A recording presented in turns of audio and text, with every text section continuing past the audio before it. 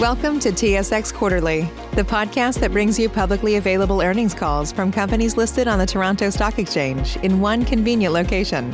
Gone are the days of looking through confusing websites. You'll find the important information right here. Enjoy the call.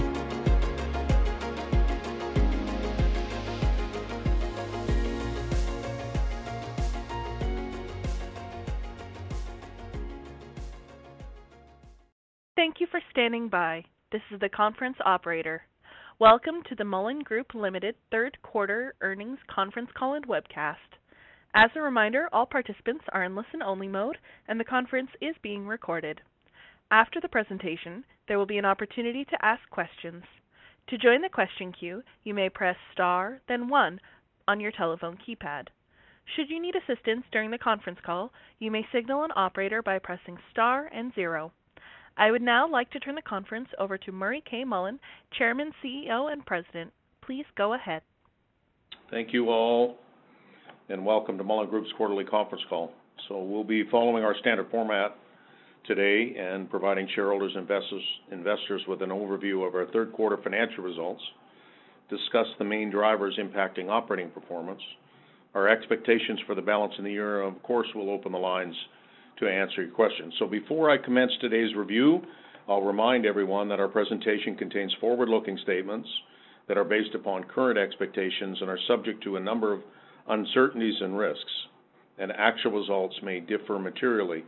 Further information identifying the risks, uncertainties, and assumptions can be found in the disclosure documents, which are filed on SEDAR and at www.mullen-group.com. So on the line with me this morning, I have the majority of our executive team. I have Richard Maloney, Senior Vice President. I have Joanna Scott, Corporate Secretary and VP of Corporate Services. And I have Carson Erlacher, Corporate Controller. Stefan is not with us this morning, Stefan Clark, our VP of Finance. Stefan has been called into elective surgery. He's got to get his ankle operated on again. So today he's in the hospital getting well cared for. So Carson will be filling in for Stefan today.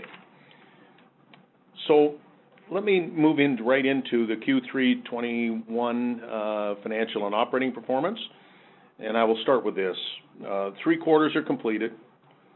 We got a year that's quickly passing us by, and while it appears the worst of the health crisis associated with COVID is now close to being contained, the reality is the negative effects of this pandemic are not over. So the crisis just seems to mutate from one issue to another. Now let's take, for example, some of the newest challenges. Inflation, surging commodity prices, and supply chain shortages. These are just a few of the economic issues now front and center, and now we have labor shortages. So we all ask the question, are these the result of an extremely robust and strong economy, or a fundamental shift in the market? And need I mention to anyone that our healthcare system is in need of some major spending? Quite simply, all of these types of systems are under duress these days, and these are not easy issues to resolve. So despite all of these issues, though, that I just talked about, we have relentlessly pursued an aggressive growth strategy, and we've acquired 6 companies in 2021, the vast majority which are tied to consumer activity. Now, I believe the moves we have already taken, accompanied with a constructive outlook for the economy, is a nice combination that sets us up to deliver strong results, not just for the balance of 21, but also for a long period of time. So let's begin today's discussion with some highlights from the third quarter, and the most obvious is revenue growth. The economy was good, but there was one standout reason for the big increase, and that's acquisitions. In Q2 of this year, we finalized a number of transactions, acquiring what I would call really good companies. So Q3 is the first full quarter our results reflect the previously announced acquisitions, and it's the primary reason why consolidated revenues increased by $142 million in the quarter year over year. And while I'm on the topic of acquisitions, anyone that knows anything about our history will recall that acquisitions have been an integral part of our growth strategy ever since we went public in 1993. And I doubt this changes anytime soon. Our strategy remains clear and steadfast. We acquire good companies, and then we improve their performance, which is precisely what we will do with each of these companies that we acquired this year. As I've always said, growth first, followed by improved profitability. We have an excellent track record when it comes to integrating companies into our organization, as well as delivering performance, and I expect nothing less this time. The second highlights that I deliver, or that I believe deserves mentioning today, is the discussion on the overall state of the economy, the markets our company serves, and the impact these macro issues have on our business units. And sometimes the best way to look at how the economy is working is to review the results and performance of those business units that we've owned for a full year. Now, this is often referred to in other movies as same-store sales. Looking at the diversification of our business, you will see that we cover a large part of the economy, particularly here in Canada, where we are one of the largest logistics providers. This provides us with a very good overview of the economic activity by region, as well as by subsector of the economy. So, for example, our largest segment, less than truckload, or LTL as it is commonly referred to, it's the bellwether when it comes to consumer activity. In Canada, consumer demand remained strong throughout the quarter. However, we started to witness disruptions in the supply chain, impacting everything from the availability of many goods to productivity levels. In other words, demand continued to be strong, but overall freight volumes appear to have peaked, at least in the short term, due to supply chain issues. In fact, I'm beginning to wonder if these supply chain problems may become the Achilles heel of future growth in the economy, but more on this later. Now turning to the logistics and warehousing segment, which includes full load trucking services. It continued to improve, but we have not hit our full stride as of yet, and by this I mean we have not seen the pricing increases that are both required and inevitable as capacity here in Canada tightens. But it is coming. As demand returns, especially as capital goods start moving again, we are telling all customers, we can service your logistics needs, but you need to pay our price. This may end up being the new trend, the new normal, especially given the driver shortage facing the industry. Because without access to new professional drivers, there's precious little the industry can do to drive growth. In other words, limited top-line growth, but improving margins due to pricing increases. By the way, this has already occurred in the United States.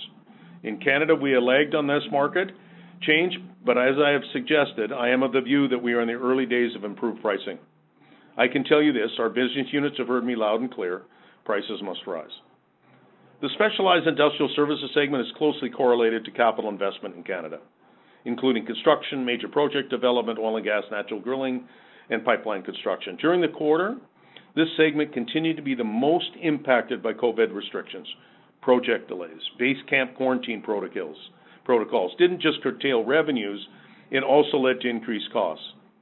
A challenging period for most of our specialized and industrial business and services business units is all I can say. The most positive takeaway during the quarter was the continuing improvement in oil and natural gas drilling activity. It certainly appears that this part of the economy will only improve as commodities prices hit multi-year highs, driven, of course, by improving demand fundamentals accompanied by tight supply. I think ultimately this is going to be good for our business. Our newest segment, U.S. and International Logistics, is off to a very strong start. Recall that this segment is focused on 3PL. Is basically a non-asset-based business, except for our investment in technology. As such, gross margins on stated revenue are typically lower, and this is why we look at operating performance on a net revenue basis, because it shows how well the senior team is managing the spread, the difference between gross revenues less cost of moving the goods via third parties. On both metrics, the team at Holistic LLC did a great job beating our initial expectations in terms of total sales and net margin. The U.S. freight market is, and I'm not stretching this, it's on fire. It's driven by strong economic fundamentals and a tight supply chain. The most exciting, encouraging aspect of this investment is we're still in the early innings of transitioning the business from the previous ownership group, Quad Graphics, into a standalone business unit within our organization. This was not an easy acquisition, given that we needed to carve out the business from Quad. We need to establish a new U.S.-based operating entity, which, by the way, we rebranded as Holistic LLC, and ensure a continuity of operations. Kudos to you all at Holistic. Well done, team. And from my perspective, there's nothing but upside, a great business model, operating in a big market with an experienced and motivated senior management team, We have an excellent technology platform that will only get better as we invest to ensure Holistic maintains its industry-leading capabilities. Now, the next discussion point, and while I don't like referring to COVID as a highlight, there is a certain reality that we must deal with. It continues to cause havoc, both from a health perspective, but now from a supply chain perspective. Disruptions, slowdowns, delays, plant closures have all contributed to reduced productivity. That implies increased costs, and more generally speaking, I believe it's leading to inflationary pressures, which we all know has its own set of consequences. So we are watching this very, very carefully. And speaking of inflationary pressures, this is the last highlight I will comment on before turning the call over to Carson Urlacher, as I said, who's subbing in for Stefan Clark this morning. Rising costs, lack of productivity, and now increasing wages driven by a labor crunch. Across North America, there appears to be a shortage of workers. And in our case, we know it is difficult to recruit and hire truck drivers, dock workers, mechanics, and other frontline workers. So the question we're all trying to determine is, where did they go? I'm not exactly sure, but this I do know for sure. Labor shortage, it's widespread, and wages are going up. But here's the rub. Along with higher wages and higher costs, more generally speaking, comes higher pricing. And this all sounds inflationary to me. Whether you believe all of this is transitory is up to your interpretation of the current trends. But from my perspective, admittedly, I don't know for sure. This I can say with confidence. Unless we get more Canadians back working, rising wages will continue as long as demand remains at current levels. There are no quick or easy fixes to the driver shortages, or more generally speaking, to the labor shortage. So overall, let me summarize the quarter this way. Revenues at record highs, and we had a solid performance, operating performance, and that's driven by a couple factors. First is the new acquisition. They just take time to get to the profitability levels we expect. Second, in our Q3 2020 performance, which was over the top good for two reasons. The first contributing factor was due to pipeline construction activity here in Canada and the strong performance of our Premay Pipeline Group. This year, pipeline construction has been disrupted time and time again. The projects remain, but they are not on schedule and they're not as profitable. The second factor, of course, was CEWS. Last year, government subsidies were $10 million. This year, virtually zero. In other words, when you look at this quarter's results, you will see we successfully replaced both the loss of the profitable pipeline construction business and CEWS. More importantly, what we have today is a larger, more stable and sustainable business, and this I feel really good about. Carson, I'm going to turn it over to you to provide a more in-depth review of the financial performance for Q2 2021. You're up, Carson. Perfect. Well, thank you, Murray, and welcome everyone. I'll get a little more granular. However, our interim report contains the details that fully explains our financial performance. As such, I'll provide you with some of the financial highlights for the third quarter of 2021. For the quarter, we generated record revenue as compared to any previously quarter period. A greater proportion of our revenue is now directly correlated to consumer spending. Year over year, revenue was up $141.6 million, or almost 50%, to $432.5 million. And as Murray alluded to earlier, this record revenue was mainly achieved through acquisitions, which added incremental revenue of $136.5 million. We also experienced modest same-store sales growth within our LTL and logistics and warehousing segments, which was somewhat offset by a decline in same-store sales in our specialized and industrial services segment. Including fuel surcharge, same-store sales were up about $5.1 million and was due to the net effect of an $8.5 million increase in the LTL segment, a $7.4 million increase in the logistics and warehousing segment, and these increases in same-store sales were somewhat offset by a $10 million decline in the specialized and industrial services segment. Our fuel surcharge revenue rose year over year because of higher diesel fuel prices. Total fuel surcharge revenue, including amounts from acquisitions, was $32.9 million, an increase of $18 million as compared to $14.9 million in 2020. And it's important to note that no margin is made on fuel surcharge revenue. So as this increase is actually detrimental to our overall margin, but more on this later. Now going a bit more granular on our segment revenue. First, starting with our largest segment, that being the LTL segment, grew by over $56.4 million to $169.1 million as compared to $112.7 million in 2020. Acquisitions accounted for $47.9 million, or 85% of this rise in revenue. The remaining increase of $8.5 million was due to increases at all business units due to the continued strength in consumer spending, providing a steady flow of freight for our LTL group of companies. On a same-store sales basis, adjusting for acquisitions and fuel surcharge, this segment experienced a 3.7% increase in revenue, which was largely due to gains at Gardewine.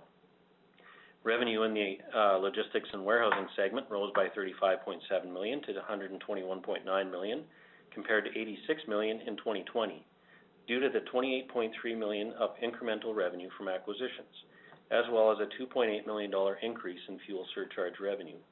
Same-store sales, adjusted for acquisitions and fuel surcharge fluctuations, were up 5.6% during the quarter. The freight market is improving as overall economic activity continued to improve and drive greater demand for freight services.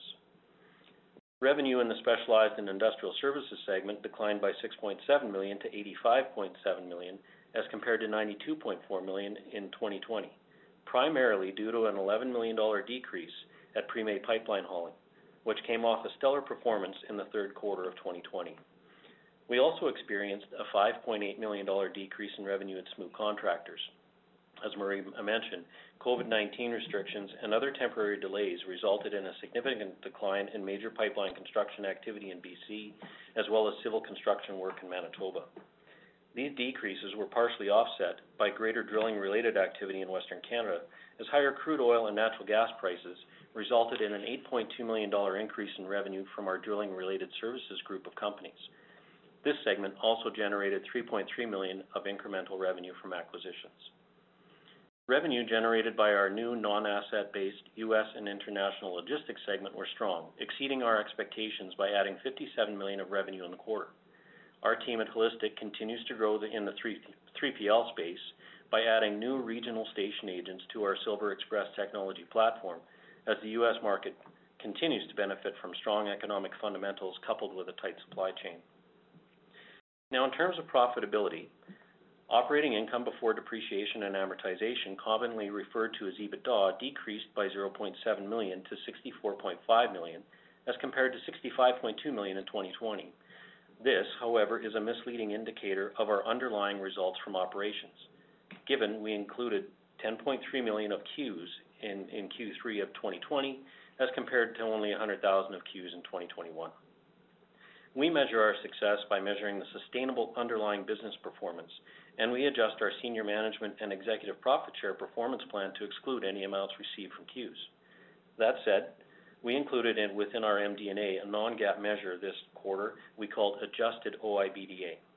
The definition and reconciliation of adjusted OIBDA to OIBDA can be found within our reconciliation of non-GAAP terms within our interim report. But essentially, it's OIBDA excluding Qs.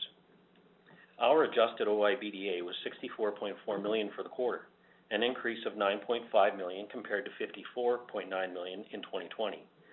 The $9.5 million increase in adjusted OIBDA was due to acquisitions, which generated $15.7 million of incremental adjusted OIBDA. This, however, was partially offset by lower profitability at Premay Pipeline and Smook. Let's take a look at adjusted OIBDA by segment. In the LTL segment, adjusted OIBDA increased by $6.2 million to $26.9 million as compared to $20.7 million in 2020. This increase was due to $6.8 million of incremental adjusted OIBDA from acquisitions, which was somewhat offset by higher purchase transportation costs.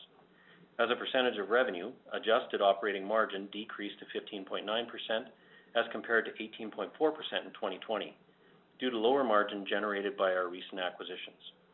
Currently, our recent acquisitions in this segment are generating margins below the segment average, but for those that have followed us for a while know that our reputation of improving margins is intact. In fact, that is our mission statement. We acquire companies and strive to improve their performance, both in terms of profitability and in terms of safety and other ESG metrics. Adjusted OIBDA in the logistics and warehousing segment increased by $7.3 million to $22.7 million as compared to $15 million in 2020.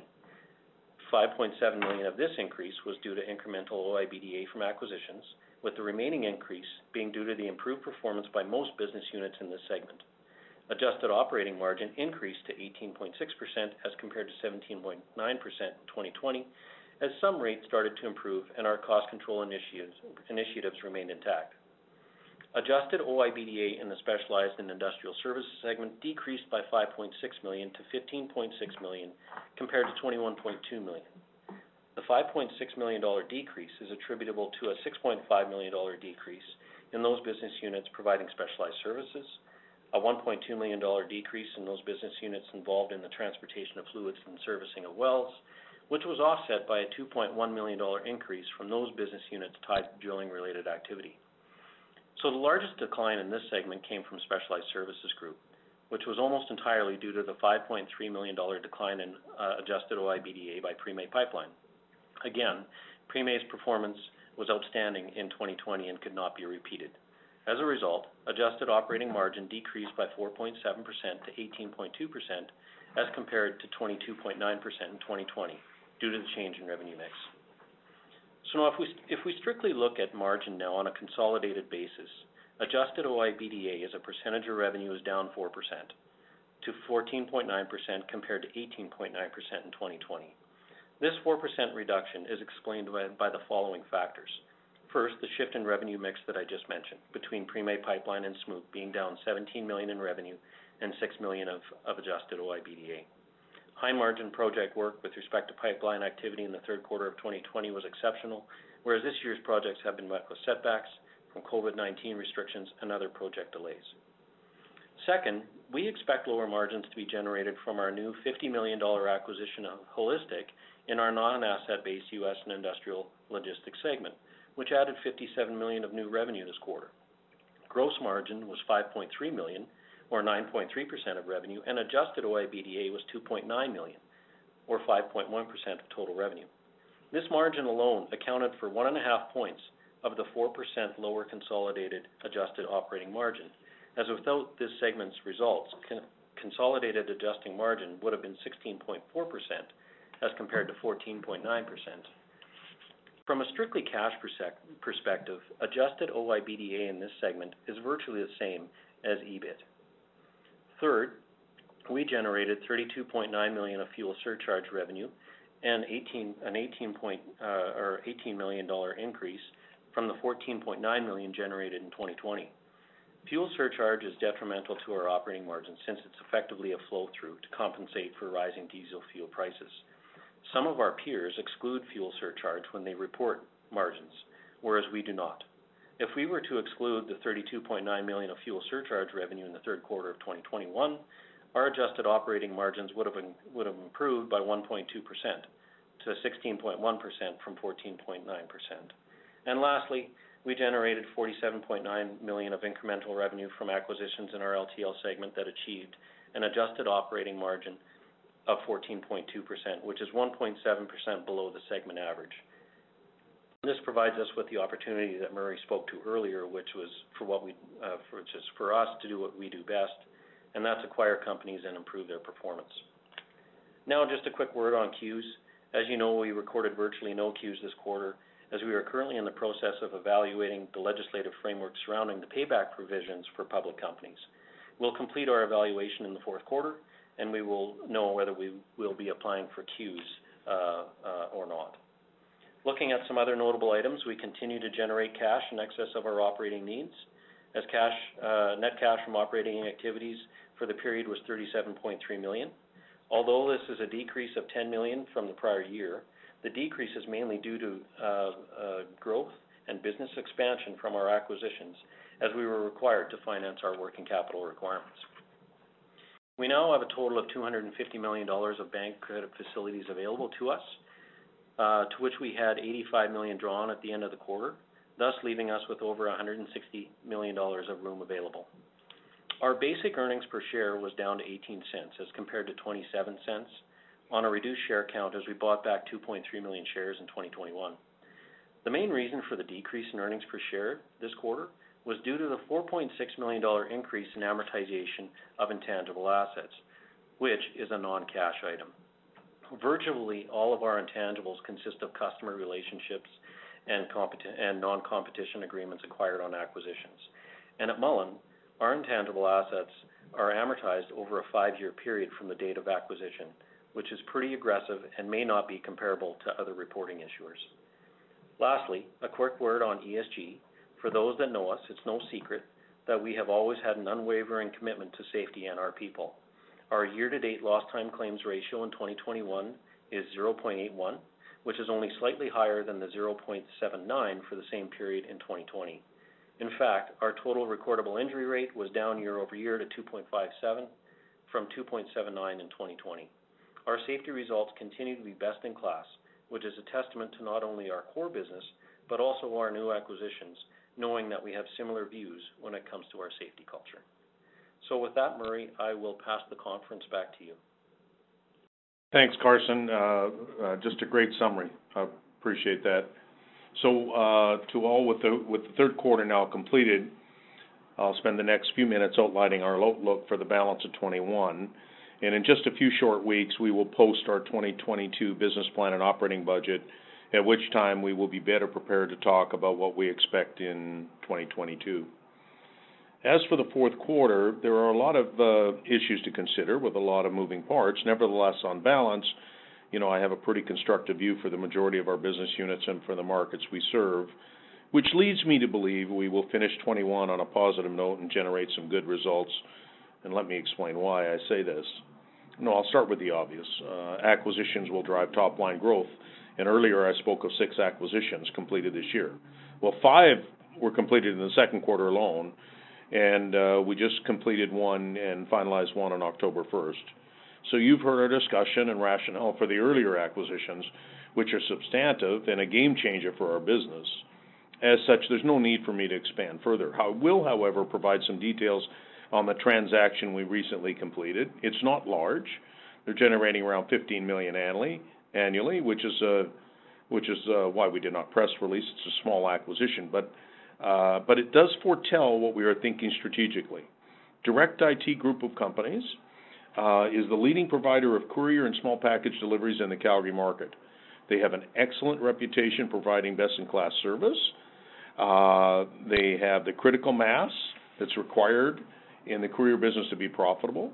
They utilize a fleet of independent contractors that minimizes capital required, and they have a proprietary technology to manage the business. It's a platform I believe we can use to enter new metropolitan markets. So I like this transaction, not just for the good company we acquired, but also because it has the potential to be scalable. Plus, I see how there's potential for us to leverage the e-commerce business that we have and expand our ambient delivery footprint. Now, the reason being is that the courier business is better suited to capitalize on these opportunities than our current LTL business for one simple reason. Small package requires small delivery units, not trucks. And once again, Direct IT has the critical mass in the small package business to make this happen profitably. Now, in addition to acquisitions, from the evidence I see, the economy remains on solid footing, which is very supportive to the markets we serve. Now, I do not expect, however, to see a lot of internal growth, and that's for 2 fundamental reasons. The first is the supply chain. You've heard me speak about that earlier. There's far too much inventory that's stuck somewhere in the system that's limiting consumer choice or factory productivity. Retailers cannot sell what they cannot access, and factories cannot build without every component delivered on time. There are quite simply too many bottlenecks for the system to be productive. The second, and perhaps the more long-lasting issue, is the labor shortage. Yes, there are a lot of people working, but where will the next qualified worker come from? And everyone in business knows that without additional labor joining the workforce, it is difficult to see how a company can grow. And furthermore, when labor markets are as tight as they currently are, it's undoubtable that wage pressure will not arise. So in summary, from a top-line revenue perspective, we should deliver some really nice results in Q4. Consumer spending remains strong, but probably not growing. So this is a solid indicator for what to expect on our LTL segment. Logistics and warehousing along with trucking, appear pretty steady, with some early indications that capital investment is finally starting to accelerate here in Canada, which would be very positive for our flat deck businesses. And then there is a higher crude oil and natural gas prices. One would expect that drilling activity and investment by the producers would increase given the cash flow they are generating. There is, however, a dark side to rising energy prices. Higher fuel costs come to mind. Inflationary pressures are building. As such, we are mindful of these impacts. And the one negative I see, again, this quarter is the decline in year-over-year pipeline activity. The pipeline projects are still bottlenecked with just issue after issue. And recall once again that in 2020, our Premay Pipeline Group had an outstanding year, capitalizing on just an active pipeline year project-wise. This year, the drama on these projects is nearly laughable if it were not so sad. Delays of every sort you could think of have hampered activity and productivity, and to our shareholders, I doubt this changes in the fourth quarter. So revenues associated with pipeline construction would be down year over year. That's negative to our specialized industrial services segment, again in Q4. However, we do expect drilling activity to be up somewhat to mitigate part of that. And lastly, a comment on our U.S. and industrial logistics segment, our newest reporting segment. The freight market in the U.S., as I suggested earlier, is on fire, and our holistic team is doing a great job capturing market share. They're managing the demand flow and at the same time working through the transition of the old Quad Express business into holistic. It's taken a total team effort and a lot of support from people at Quad Graphics and the previous owner. I want to thank them tremendously for everything they've done to help with this transition. It has gone just about as seamless as possible, particularly to our customers and to our people. We'll continue to make progress on the transition plan in the fourth quarter, and with business remaining strong, I'd expect another really solid quarter performance from our U.S. team. A couple of comments on profitability before I close out today's formal presentation. Profitability it's measured today, could be measured as OIBDA, OIBDA. It should be similar to Q3 results, given the top-line growth I spoke about, which is, it just hasn't grown at our revenues, with the top-line growth to record highs. It really has fundamentally altered the structure of our business. The acquisitions completed this year are generally on the asset-light side, meaning we really don't have a lot of CapEx required to maintain the business, and that's a good thing. But less capital employed also means lower OIBDA numbers, but not operating income, folks. I wanted to make this distinction clear because while our OIBDA will grow, the margin will fall as we include a bit more light asset business units into our network of wholly owned subsidiaries. And this, by the way, is all by design. In addition, we have a couple of non-recurring items that occurred in Q4 2020 that will not be repeated this year, queues and reduced pipeline activity in the province of BC. I guess the best way for me to summarize what to expect is that we'll have replaced these non-recurring items with sustainable, long-term, profitable business. I sure feel good about that. Now, earlier you heard that we've increased our banking facilities by about $100 million, and that's providing ample liquidity in the event we identify additional acquisition targets. But to be blunt, I'm not sure we'll need these additional lines of credit because I do not like the valuations today. But we're also ready if the right opportunity presents itself. So thank you again for joining us today, and let's now open up the phone lines for that always interesting and informative Q&A session. Operator, I'll turn it over to you. Thank you. We will now begin the question and answer session. To join the question queue, you may press star, then 1 on your telephone keypad. You will hear a tone acknowledging your request. If you are using a speakerphone, please pick up your handset before pressing any keys. To withdraw your question, please press star, then 2. Our first question comes from Michael Robertson of National Bank Financial. Please go ahead. Hey, good morning, everyone. Thanks for taking my questions. And Carson, nice job subbing in for Stefan. Wishing him a speedy recovery. Wanted to maybe start with something you sort of touched on at the end of your comments there, Murray.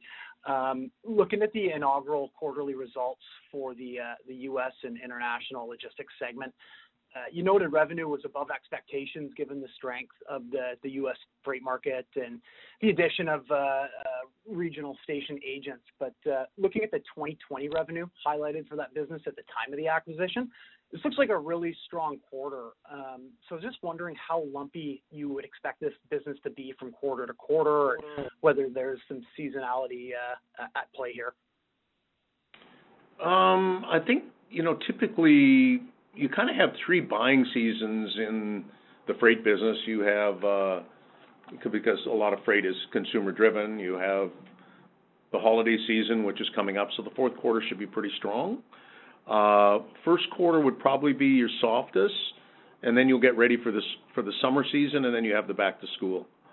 So if you have a softer quarter, it's probably Q1. But three pretty strong ones, and Q1 there'll probably be a little bit of consumer hangover from all the buying and at Christmas and whatever. That's typically what you see, and I wouldn't be surprised that happens again this year. Now that might give a little bit of cover for the supply chain bottlenecks that we've got to maybe catch up a little bit in Q1. I wouldn't be surprised, but I would suspect Q4 will be similar to Q3, maybe stronger. The team has indicated that the market's still doing extremely robust activity right now, but Q1 might be a little bit softer, but that's just traditional. Yeah, three strong, one soft. Yeah, typically. Yeah. That's helpful color, Murray, and good to hear regarding Q4 as well. Just sort of switching gears here, do you see the M&A landscape shifting at all right now, given the change in the government subsidy programs that you referred to? Yeah, that's what I think. If you want one reason why the Canadian marketplace has not had the same pricing leverage as the U.S., it's simply called queues.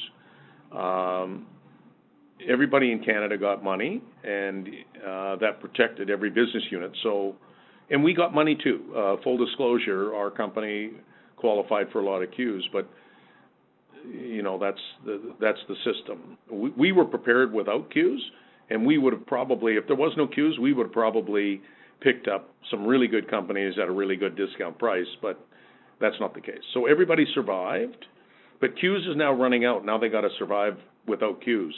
And remember, queues are bottom line numbers, it's not top line numbers.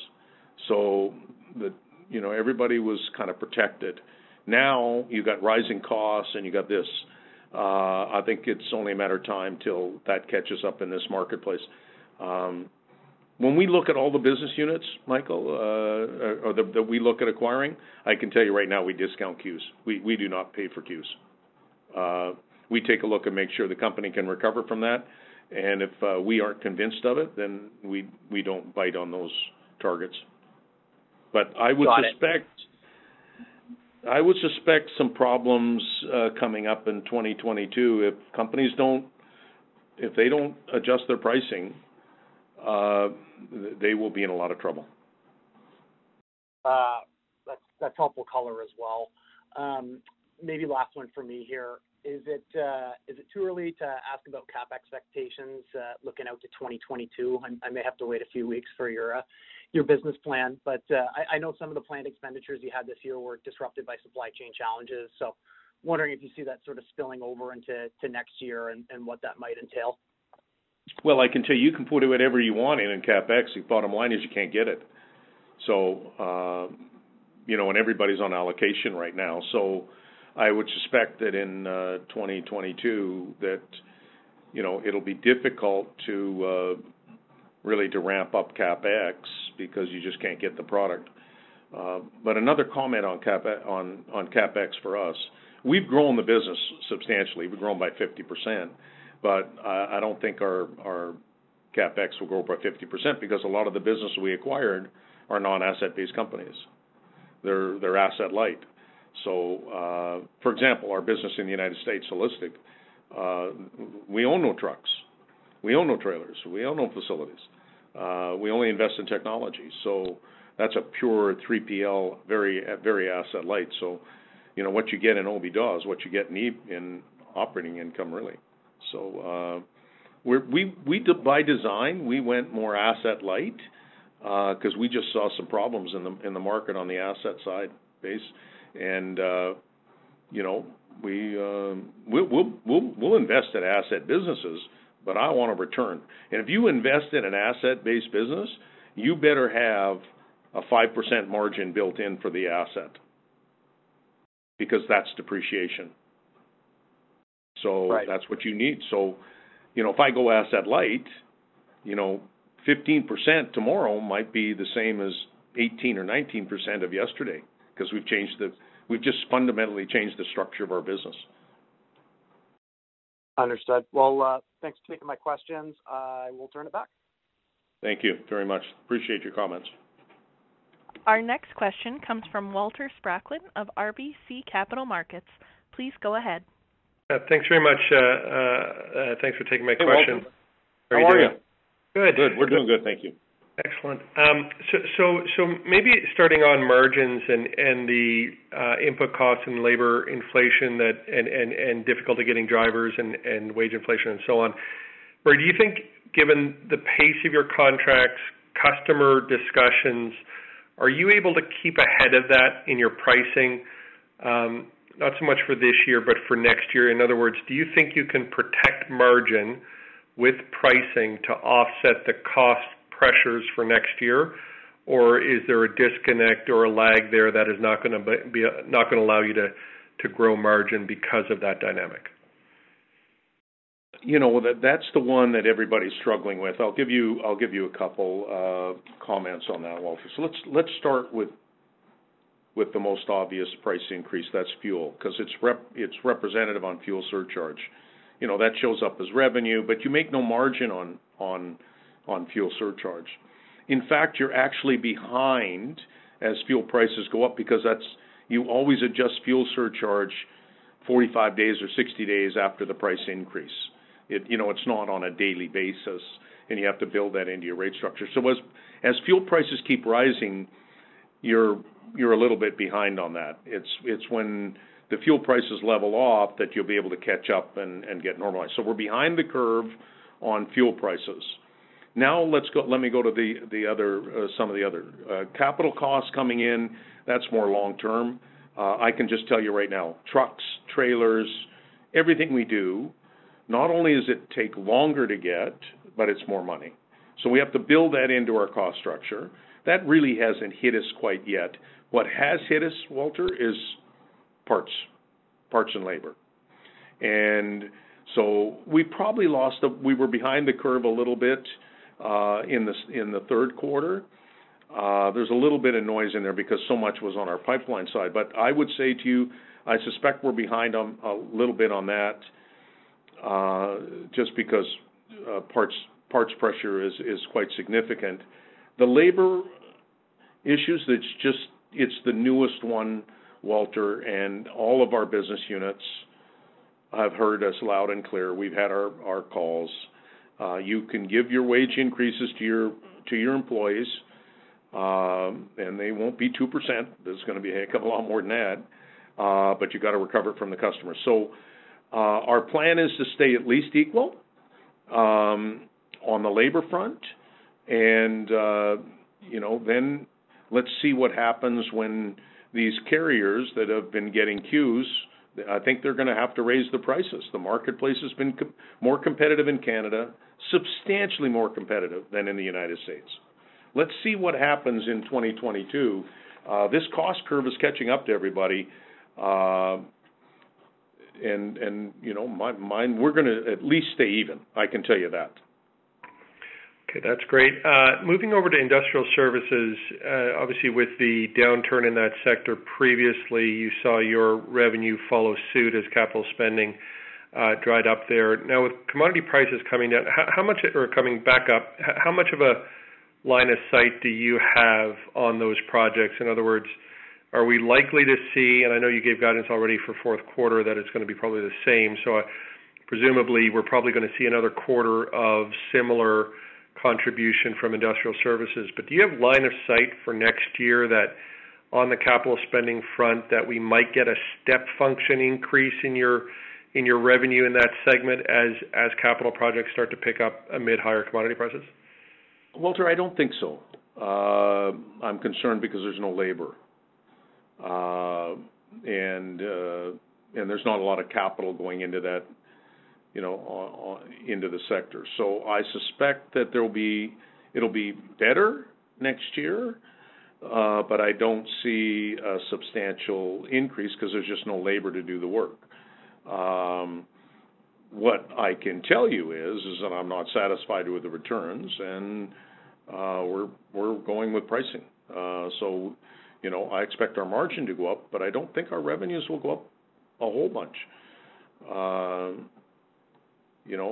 But we're raising prices. That's all there is to it. And if you don't want to pay the price, then give your business to somebody else. I'm okay with that. I can't get the people anyhow, so don't worry about it. But if you want our people and you want our service, you're going to pay more. And that's what we're telling the oil companies. You're charging the consumer more. You're paying more to us. But I don't know if that leads. I don't know if all the money they're making is going to be put back into the drill bit because of ESG, because of, there's just there's not support from shareholders or from government or policy for the industry to go and invest to grow. So it looks to me like it's going to be pretty difficult to grow supply unless you go drill. Like it doesn't just come out of thin air. And as an industry, as a service provider, you make money not when the oil companies make money, but when they spend money. And I keep hearing more and more they're going to pay dividends, buy back stock, reduce debt, not put it into investing into adding supplies. I think I don't see that yet. So we won't be putting any capital into that business, but I can tell you we're going to charge more money, and those customers don't want to pay it. Well, give somebody else a call. Don't call us. I don't need to take your call. That makes sense. Final question for me, Murray. You've been following, no doubt, the drama at Canadian National, and you've heard that they're under pressure to perhaps divest of some of their non-rail assets. Would those fit into your strategy? Are they consistent with the type of growth that you want to see, assuming it comes at the right price, or are these businesses completely, not what you're interested in terms of where you're looking to drive growth? No, I mean and what you're talking about is let's call it the TSX assets, the H&R assets. A lot of the business that CN acquired there was not the trucking per se. They wanted to protect the intermodal business, and which is why they bought TSX and H&R. That intermodal business is a key part of our future because we think that it's going to be really difficult to get long-haul truck drivers. It's going to be really difficult to get trucks that will not need diesel to go long-haul. We like the intermodal business. We think that's the way freight's going to move. And, if CN decides, we'll look at that just like some others will. And, that's why we bought APPS. APPS has a big intermodal business. Our Gleason Group is very big in the intermodal business. And we continue to see that as the way that freight will move across Canada, east-west is the intermodal. So, we'd take a look at it. And, we have really strong relations with the CN Group. So we'll engage with them when their time is right. But as you said, they're working through some issues, and we do a lot of intermodal work with them right now. So we'll talk with them for sure. Thanks for the color as always, Murray. Very, very helpful. Thank you. Okay, thanks, Walter. Our next question comes from Konark Gupta of Scotiabank. Please go ahead. Good morning, and thanks, everyone. Good morning. Morning, Murray. Maria, I wanted to ask maybe the first question I wanted to ask on the cost inflation, which was kind of the real kind of detriment, I think, on the quarter in terms of margin performance, even though obviously the revenue performance is phenomenal.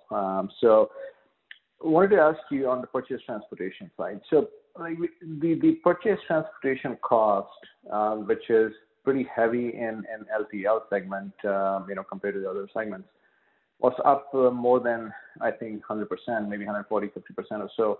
How much of that was driven by one-time purchase transportation due to lack of quality subcontractors versus, driven by acquisitions or rate increases by those guys? Yeah, a lot of it's driven by acquisitions. Are the newest acquisition of apps. They use a lot of purchase transportation. They're the asset-light business model that I talk about. And you use third parties that make the investment in the truck and sometimes the trailer. So apps is really they're a hybrid 3PL provider because they have some of their own delivery, but basically they move a lot of freight by with third parties. And it's the market started to tighten in the third quarter. So the price of third parties started to go up, and we'll have to make sure that we recover that in our pricing. Those are things that everybody's looking at as we do our 2022 budgets. But the majority of it it came from associated with our new acquisitions. Carson, I think I got that right, did I not? So yeah, Carson's my expert on this. Yeah, you hit that one spot on, Murray. Okay, yeah. Oh, geez, okay, I knew the numbers. Yeah, that's good. So mostly it was because of the new acquisitions we did and because they're asset-light business models, meaning I don't have a lot of CapEx with these businesses, so which is precisely why we've invested in them. Our thesis right now is, Conrad, is that we want to own the customer, not the asset. Right. No, makes sense. And like these costs going up, how quickly can you pass on these costs to your customers? Like you pointed out at the logistics and warehousing segment, for example, prices have not gone up yet to the extent that you like. What's keeping pricing or rates to go up at Mullen subsidiaries? Well, I would tell you prices are going to go up. It may have, been a bit of a lag in the third quarter, but not significantly, Connor.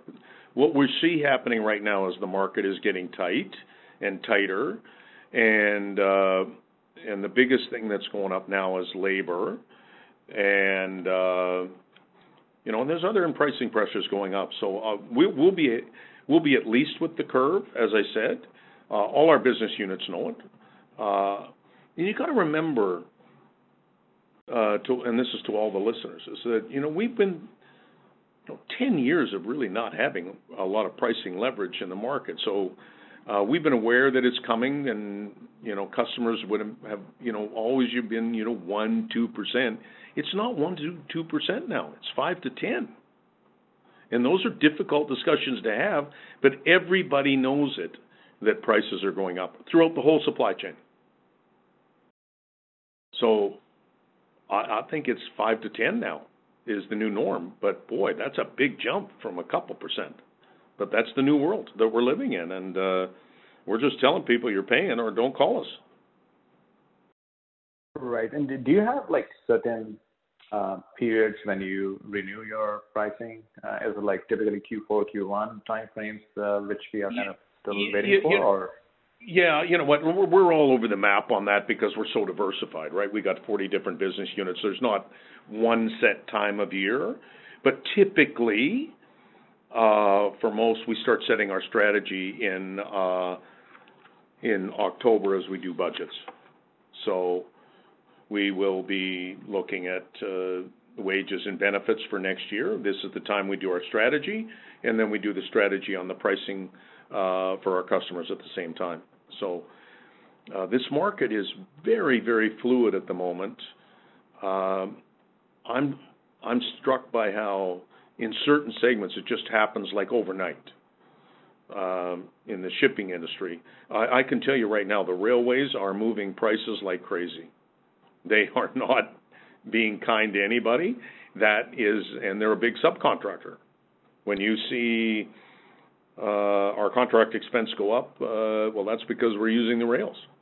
They're a big subcontractor because we do a lot of intermodal, and those prices are going up, which implies that we got to pass that on to our customers. So, I'm telling everybody, I'm telling all our business units, none of our business units are going to take this on the chin for too long, because everybody's paid on profit share in their business unit. So they're going to make sure we're kept whole, at least whole. Right. And they've heard from me. And they've heard from me. Yep. And then quickly on the quad or holistic, great set of results in the first quarter. So congrats on that. Just wondering, I think to an earlier question, these guys were doing 135 US revenue last year. Now, if you analyze their Q3, which I know Q1 is seasonally softer, but still, if you analyze 57, you get to a 35% kind of growth rate this year. Is it growing at a significant kind of double-digit rate, you think, in the next couple of years, or is the growth kind of gonna soften down to single digits? That's going to be that's going to be the issue we got to take a look at. I'd be extremely surprised if the market can continue to grow at the same robust pace that we've seen this year, and I'm talking about the whole trucking industry and everything else, all trucking, logistics, warehousing, everything. I can't see the same type of growth rate next year. I would tell you, though, that I really like the business model these folks have, and we would hope that we can beat the overall trend, because we've got an excellent team and a great business model. So will they be in the 35% range going into next year? Nah, probably not. But I wouldn't be surprised to see them in double digit. This team continues to amaze me. I tell you, we've had no negatives out of that acquisition. That's great. And then last one for me before I turn it over. Premay pipelines. I think it's been a few quarters of decline given the delays. Right now, the delays it seems like more like not a lost opportunity. It more seems like a delayed opportunity. So whatever you're pushing out from this year is going into probably 2022 and maybe some part of 2023. Is that correct? And second, when do we start lapping the premay easy comps? Well, I think what you're going to, we had a really strong year last year. That was, a good chunk of that was kind of, just a special moment, and they just did a fantastic job last year. We expected it to come down this year when we highlighted that, but we didn't expect every project to have the delays they have, and it's pushed it out here, correct, into 23, 24 even now. These projects have just been delayed so much. I think the problem I have is the profitability is not going to be as high, because delays don't allow you to make a lot more profit because you're just less productive. So the projects are not going away, but I don't think they'll be as productive and profitable as we were in 20. But let me just make a comment on that. That's the power of our diversified business model. When the rest of the world was struggling, we had this wonderful business unit just ace it for us, one of our business units. And that gave us a great, that buffeted us last year. They when the others were struggling. Now they're coming down, and now we've got the consumer strong. So that's the power of our diversified business model. And I got to tell you, make no apologies for it. And the pipeline side, when there's a pipeline project to go, that team over there, led by Paul Schultz and his team, they're the industry leader. They'll do fantastic. What you need to have in Canada is Canada, do you want more pipelines to move the product? Yes or no? I doubt if it's going to be crude oil pipelines, but, it might be natural gas pipelines because there is a huge shortage of natural gas in the world. Is Canada going to provide that, some of that, or not? That's up for Canadians to debate. Perfect. No, that's a great summary. Thanks. Appreciate the time as always, and speedy recovery to Stefan. Thanks.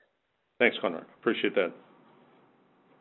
Our next question comes from David Ocampo of Cormark Securities.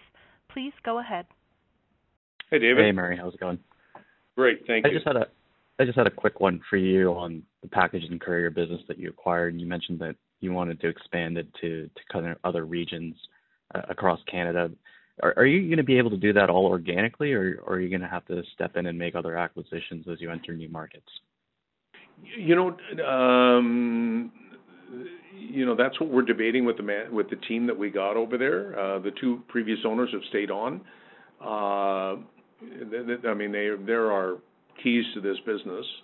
Part of it's going to be organic that we've got going on. For example, our Gardewine group has a good part of their group of their business is in the courier business in Winnipeg and northern Manitoba, northern Ontario. They have a really good network.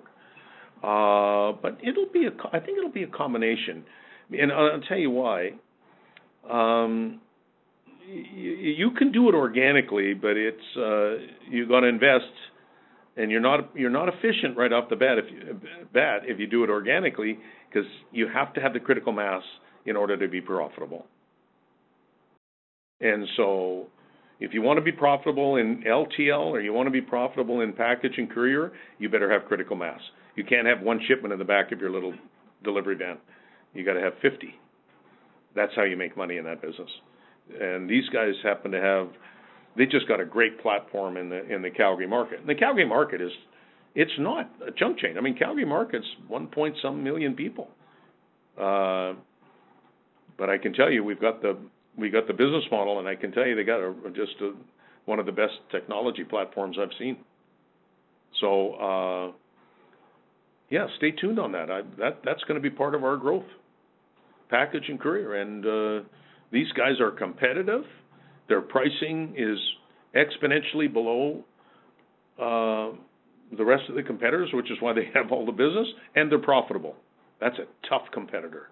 So we'll continue to look at opportunities to expand that business, I think, David, over the next bit. That's perfect. That's all I had for you. Thanks a lot, Murray. Thanks much. Our next question comes from Aaron McNeil of TD Securities. Please go ahead. Hey, morning, all. Thanks for taking my questions. Good morning, Aaron. You already had a couple questions.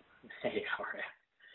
Good. You already had a couple questions on holistic revenue, so maybe I'll ask the margin question. I'm just recalling the last conference call. You mentioned, in general, 3PL gross margins were typically around 10%. You sort of downplayed margin expectations for the near term at that time.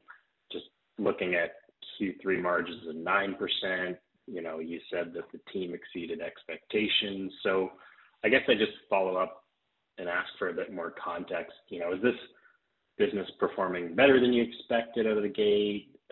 You mentioned improving performance for acquisitions. Is that something you still think you can do here, or is it running pretty efficiently already, in your view? It's about 10%. So 9 to 10 is kind of the industry standard there. You just look at all the big 3PL providers, and you got two measures. One is how much freight did you move? That's the gross revenue, and then the net revenue is just the delta that I talk about. That spread, and the spread is your net revenue, and their margins are very, very high on a net margin basis. And the 9 to 10 is probably the number that we're after. I can tell you they've really outperformed on the revenue side, and we still have some integration costs that we've got to, when we first get the business, and some transition costs that are embedded in there. But overall, they've beat my expectations, particularly on the top line. They continue to amaze me, to be honest with you. So maybe that's a good chunk of the market, and they're taking advantage of that. But I also think, it's also what they're doing internally and growing the business, expanding their network of station agents. So, that's the way I look at that. Okay, maybe one other follow-up on direct IT and just a small package and courier business in general. But, is this something that you can leverage your existing warehousing infrastructure to build out, or is that something you need to do in addition? Yeah. That's a good point, and that's part of the synergy, part of the opportunity that I see. Really, if you think about it, what's a warehouse? A warehouse is just a big spot where all the delivery guys come into, and then you deliver out to the consumer, and that's just called e-commerce. So courier and e-commerce go fit hand in glove. So our warehousing business. I mean, I'm sitting at our warehousing business in Toronto today at DWS, having the meeting with that group here, and introduced them to that technology and said, look, we do the warehousing, and they do a fantastic job. But the opportunity is we actually do the delivery too, and now we have a technology that would allow them to be very, very efficient. What you need then is the delivery mechanism and network to make sure it's profitable. So I see opportunity with warehousing, with final mile delivery, and having that technology platform. That's a good potential opportunity for us to continue to grow and expand our footprint with our customers. Absolutely. That's all for me. I'll turn it over. Thanks. Thank you. Our next question comes from Kevin Chiang of CIBC. Please go ahead. Hey, thanks for my question. I've just got one here. Hopefully everyone's doing well on the Mullen team. I guess I'm a little bit surprised by maybe the cautiousness around margin expansion into next year. I know there's a lot of moving parts. I get the inflation angle, but I guess if I look at your let's say your same store sales in your logistics and warehousing and LTL in Q3, you're kind of in that 4 to 5% range. And then if I look at U.S. Holistics, it was, as someone had calculated earlier, significantly double digit. It feels like capacity is constrained on both sides of the border. Like you're getting a premium for capacity out there. Are you seeing a difference in how customers are pricing or thinking about how they get priced for that capacity? Or are U.S. customers or shippers more open to the pricing that's being pushed through, recognizing capacity is scarce, and that's just been harder to do in Canada? And if that's the case, just wondering why you think that is. It just feels like tight everywhere. I'm surprised you don't get the same reaction in Canada as we see in the U.S. That's something that I've highlighted over the last bit, is the Canadian marketplace is different than the U.S. marketplace. So let me talk about Holistic first. Prices can go up in the marketplace, but if the cost of contracting goes up too, you're still only managing the spread. You're only making 10% off the delta, right? So the biggest thing that happened in the United States is massive amount of growth in logistics and demand and all those kind of things. But also those that had the asset did exceptionally well. So they priced accordingly too.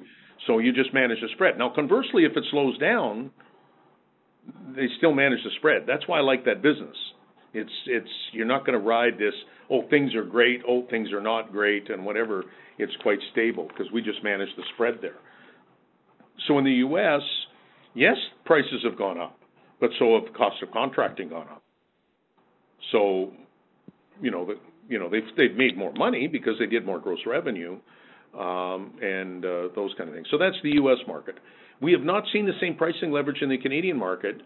It's starting, Kevin, but it's not the same as the U.S. We're at least 6 months, maybe 12 months behind the U.S. market, and I told you why. It's queues. Everybody got queues. They didn't have to raise prices. They were making money because the government gave you money. Well, now you're not getting money. You got to make money, Well, costs have gone up. So I suspect, they're going to have to raise, and now you got wage push from drivers. And you hear it. Nobody can get any drivers. So the market is it's just about, it is where it is right now. I don't think the market's growing a whole bunch right now, Kevin. I don't know how it can grow. I mean, our warehouses are full. You can't put more freight through the warehouses. It's full. Mm-hmm. So now it's, we've been through, the Canadian marketplace just hasn't moved on prices as fast as the U.S. market. But I would suspect that 2022 is going to be is going to be a lot different than what we've seen for a long period of time. What I articulate is what I think will happen in the fourth quarter, and then I'll come up with my game plan in December of what I think will happen in 2022. Suffice to say, I've said we're not going backwards. Mm-hmm. That's an absolute. That is not negotiable. Right. And then it's just a matter of, okay, how much are you going to press, your customers and those kind of things. I can tell you though, there's a lot of pressure building on pricing right now. I have not seen pressures like this in my career. Can I ask? If the U.S. is a bit of a crystal ball, if Canada 6 to 12 months behind, are you seeing your customers maybe proactively come to you to looking to secure capacity that you allocate to them in 2022, given all the supply chain disruptions you're seeing in the U.S.? Are you seeing any of your customers kind of proactively come to Mullen and say, hey, I want to make sure I get so much trucking capacity, so much warehousing capacity, because I can see where this is going to go if I don't line this up soon enough? Yeah. So we don't have a lot of that business in the United States. And when I talk to my peers down there, there has been some of that. But everybody's cautious right now because nobody wants to get trapped. So everybody's kind of playing the spot market. Right. It's kind of like the ship lines, the marine lines. Nobody wants to sign a long-term contract because prices have just gone through the friggin' roof. So everybody's a little bit afraid of that and getting trapped. In Canada, we've not heard that. Okay. But I'm telling you, like the balance of power has shifted now, where we're saying to customers, it's easier for me to get a customer than it is for me to get employees. So here's my price. Right. These are very awkward discussions because we haven't had these discussions before. But the pressures, the inflationary pressures in the system, everybody gets it. There's not one customer that's saying, yeah, we get it. Okay. And then it's just a matter, okay, how much are we going to get? That's where we're at right now. No, that's great, Colin. It sounds like we'll get some more details in the coming weeks here. That's it for me, Mullen. The Mullen team, thank you very much. Thanks, Kevin. And one more comment on pricing, folks, and this is a general comment to everybody, is that, look, we have long-term customer relations. We are not going to treat our customers and take advantage of them in the short term at the expense of losing them long term. We sit with the customers. We'll make sure our costs are covered, and I suspect we might get a little bit more, but I am not going to play this game of making, of trying to catch our customers and trap them and those kind of things. We've been in business too long to know that will come back and haunt you, so we're not playing that game. Our final question comes from Elias Foscolos of IA Capital Markets. Please go ahead. Hello, Elias. How are you, sir? Fine, thanks. Good morning, Murray, and to the team. I know it's been a long call, so maybe a couple short questions. And maybe the first one, and maybe a bit, if I can, direct it towards Richard. Did you turn down work in Q3 or into Q4, and is it substantial, or are you just seeing that as a potential trend of turning down work if you don't get the right price? Hi, Elias. Yeah, thanks for the question. Well, I think we've covered that, and Murray has been alluding to what we're doing with the with the customer and the challenges we're facing here right now as well. It's just simply kind of a supply and demand imbalance. Customers are looking for things, and we're working with each of our customers to provide the right service at the right price. So I don't know if there was a kind of a cataclysmic issue of saying, hey, we're not doing your work, but we're being smart about it.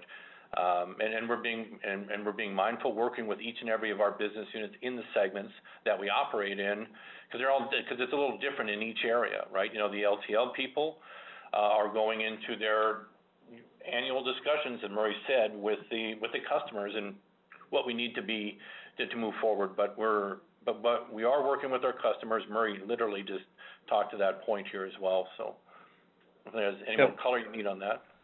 Elias, what we are is turning down. We have a number of new opportunities that come our way, and I suspect that could be market churning. And we're saying we can't take it because you have to have either a facility, you have to have access to equipment or people. And so no, we're not. We can't take a lot of new business because there's no people available. And not at the expense of existing customers and relationships we've had with them as well. So people that we've worked with. Yeah, so I think what that happens when we get a bunch of that is that customers are playing the market to see, well, I'll go and check it out. No, there's nowhere to go. No, everybody's full. Okay. Every one of our competitors is full. Every one of our warehouses is full. Here's the market. This is what we have to pay, and we have to make sure that we maintain margin. And, if we do our job properly and things work out, then our margin should improve. But we're an asset-light business model now, and we use a lot of subcontractors. So, we're not going to have the same CapEx requirements that we used to have in the glory days with the old patch, where we're having $150 million CapEx spend a year. No, we're not going to have that. We're going to be kind of right in the middle of where we're at now. I think last year we were at 50, and this excludes, folks. That 50 excludes acquisition and excludes real estate. Those are long-term investments. But on the pure CapEx of replace of the rolling stock, we might be up a little bit from that next year. We'll see the budgets that they all come in, but it doesn't matter. You can't get it. Everybody's on allocation. We'll be lucky to be able to meet our threshold for this year. I don't know if we'll get there. I don't think it'll all be delivered. Okay. Too many shortages. I appreciate that.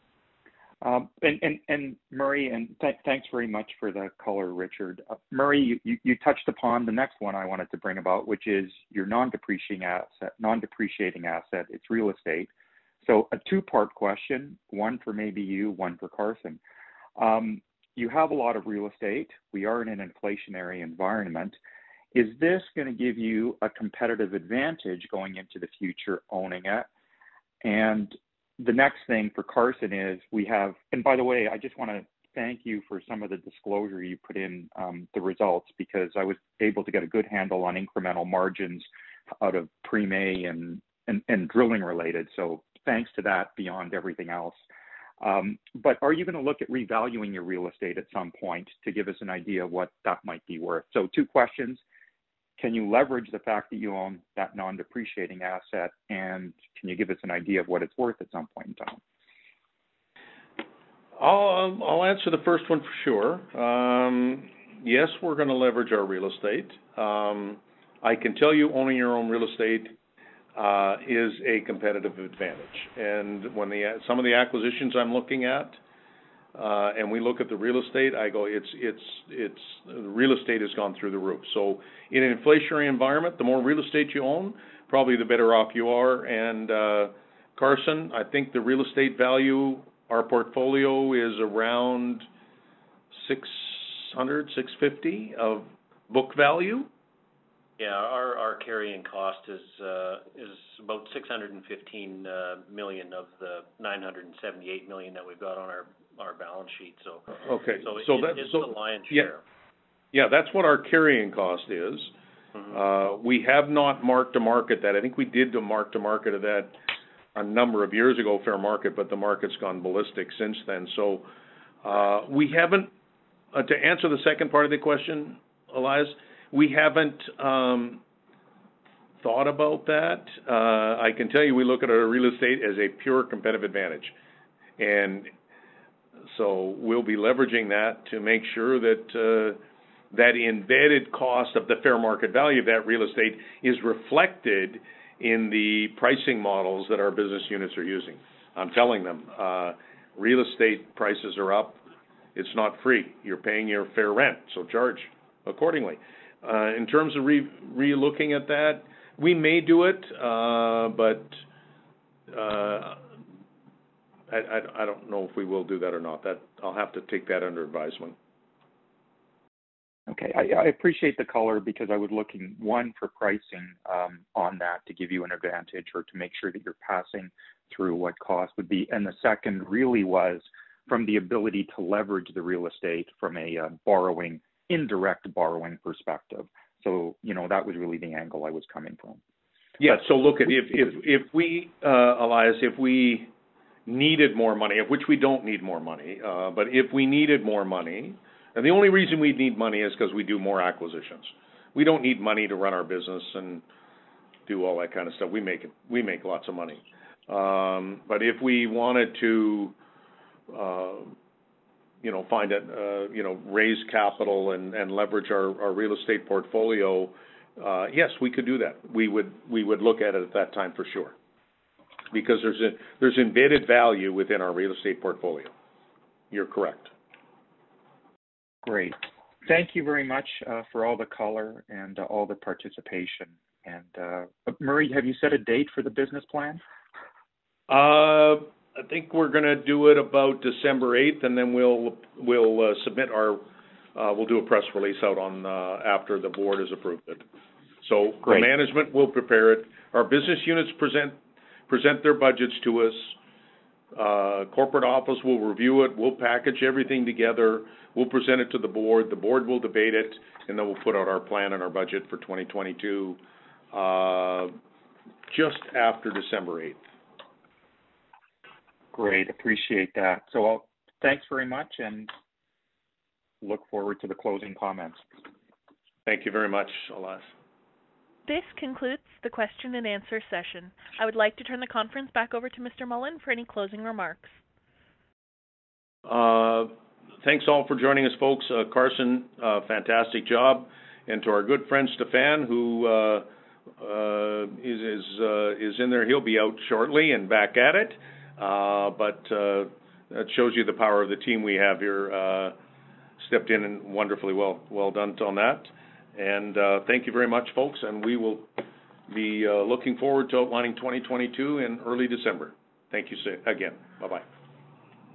This concludes today's conference call. You may disconnect your lines. Thank you for participating and have a pleasant day.